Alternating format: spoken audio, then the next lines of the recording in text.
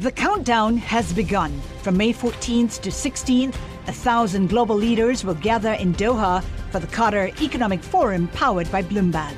Join heads of state, influential ministers, and leading CEOs to make new connections, gain unique insights, and uncover valuable opportunities in one of the world's most rapidly rising regions. Request your invite for this exclusive event at QatarEconomicForum.com. The governor of Louisiana has lost another battle in court over his executive order protecting lesbian, gay, bisexual, and transgender people in state government from discrimination and harassment. Louisiana's First Circuit Court of Appeal found Governor John Bel Edwards overstepped his authority by including sexual orientation and gender identity among the list of protected classes in the state. The unanimous appellate court panel sided with a lower court judge who blocked enforcement of the order in December after a challenge by Attorney General Jeff Landry. Joining us is Anthony Kreis, a professor at Chicago-Kent College of Law. Anthony, Edwards' attorneys argued that nothing prevents the governor from establishing policy by executive order as long as it doesn't conflict with existing law. And Edwards said even President Trump agrees, as he has kept in place a federal executive order which is virtually identical to the order I put in place. What was the court's answer to that argument? So the court ultimately sided with the Louisiana Attorney General and said that what the governor was doing was not just implementing current policy and current law, but was actually, in effect, lawmaking. So basically taking the legislature's role and creating law. And so the court looked to federal law and state law, which neither expressly protect against sexual orientation or gender identity discrimination.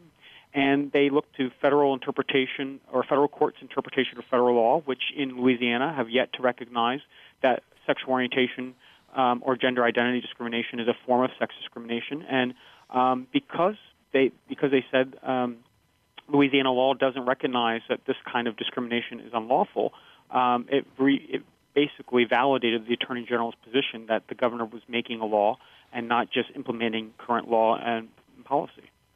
But Anthony, the governor is the head state official. Isn't it within his purview under Louisiana law to say, look, the government that I run is not going to discriminate against people based on their sexual identity, and we're not going to contract with companies that do that? Why is it that under Louisiana law he can't do that? I think that ultimately it will be up to the Louisiana Supreme Court to really settle this. A number of governors and, again, President Obama have done similar things. In North Carolina, just this last month, Governor Cooper initiated a similar executive order. And so it'll remain to be seen, what exactly the Louisiana State Supreme Court will do. But generally speaking, governors and the executive branch has a decent amount of latitude to create policies, personnel policies for the executive branch and for state government employees. Again, so long as they are not inconsistent with state law. And if the governor's executive order is unpalatable to state legislators, they have the authority to override it by statute as well. So I think most people would have assumed that this kind of executive order would have been within the governor's prerogative. And so this decision, to me, strikes me as out of step with what most states and the federal government allows in this area, but it'll ultimately be up to the Louisiana State Supreme Court. Let's talk about the Supreme Court. There's a case before the Supreme Court involving the firing of a lesbian hospital security guard in Georgia, and the attorneys general of 17 states and the District of Columbia are urging the justices to decide if Title VII of the Civil Rights Act protects LGBT individuals from discrimination on the job. And it's something that the EEOC and the Justice Department are in opposition on. Would taking that case be an important step in understanding this?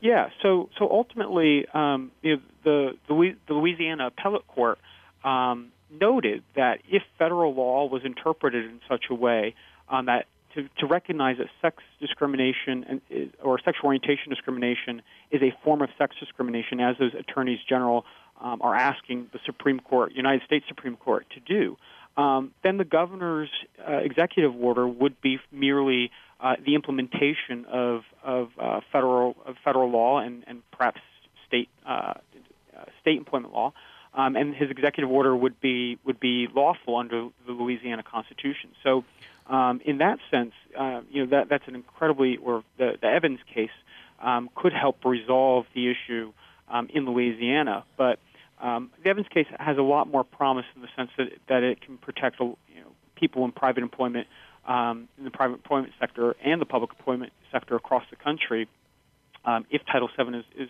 ruled or interpreted in such a way that LGBT people are protected under the sex discrimination ban.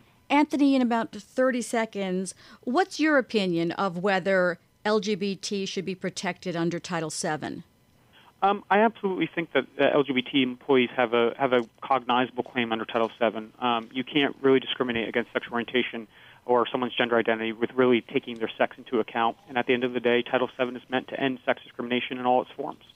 Thank you, Anthony, as always, for being on Bloomberg Law. That's Anthony Christ. He's a professor at Chicago-Kent College of Law. The countdown has begun. From May 14th to 16th, 1,000 global leaders will gather in Doha for the Qatar Economic Forum powered by Bloomberg.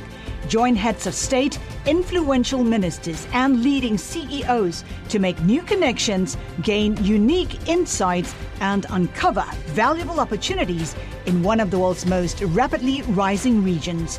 Request your invite for this exclusive event at QatarEconomicForum.com.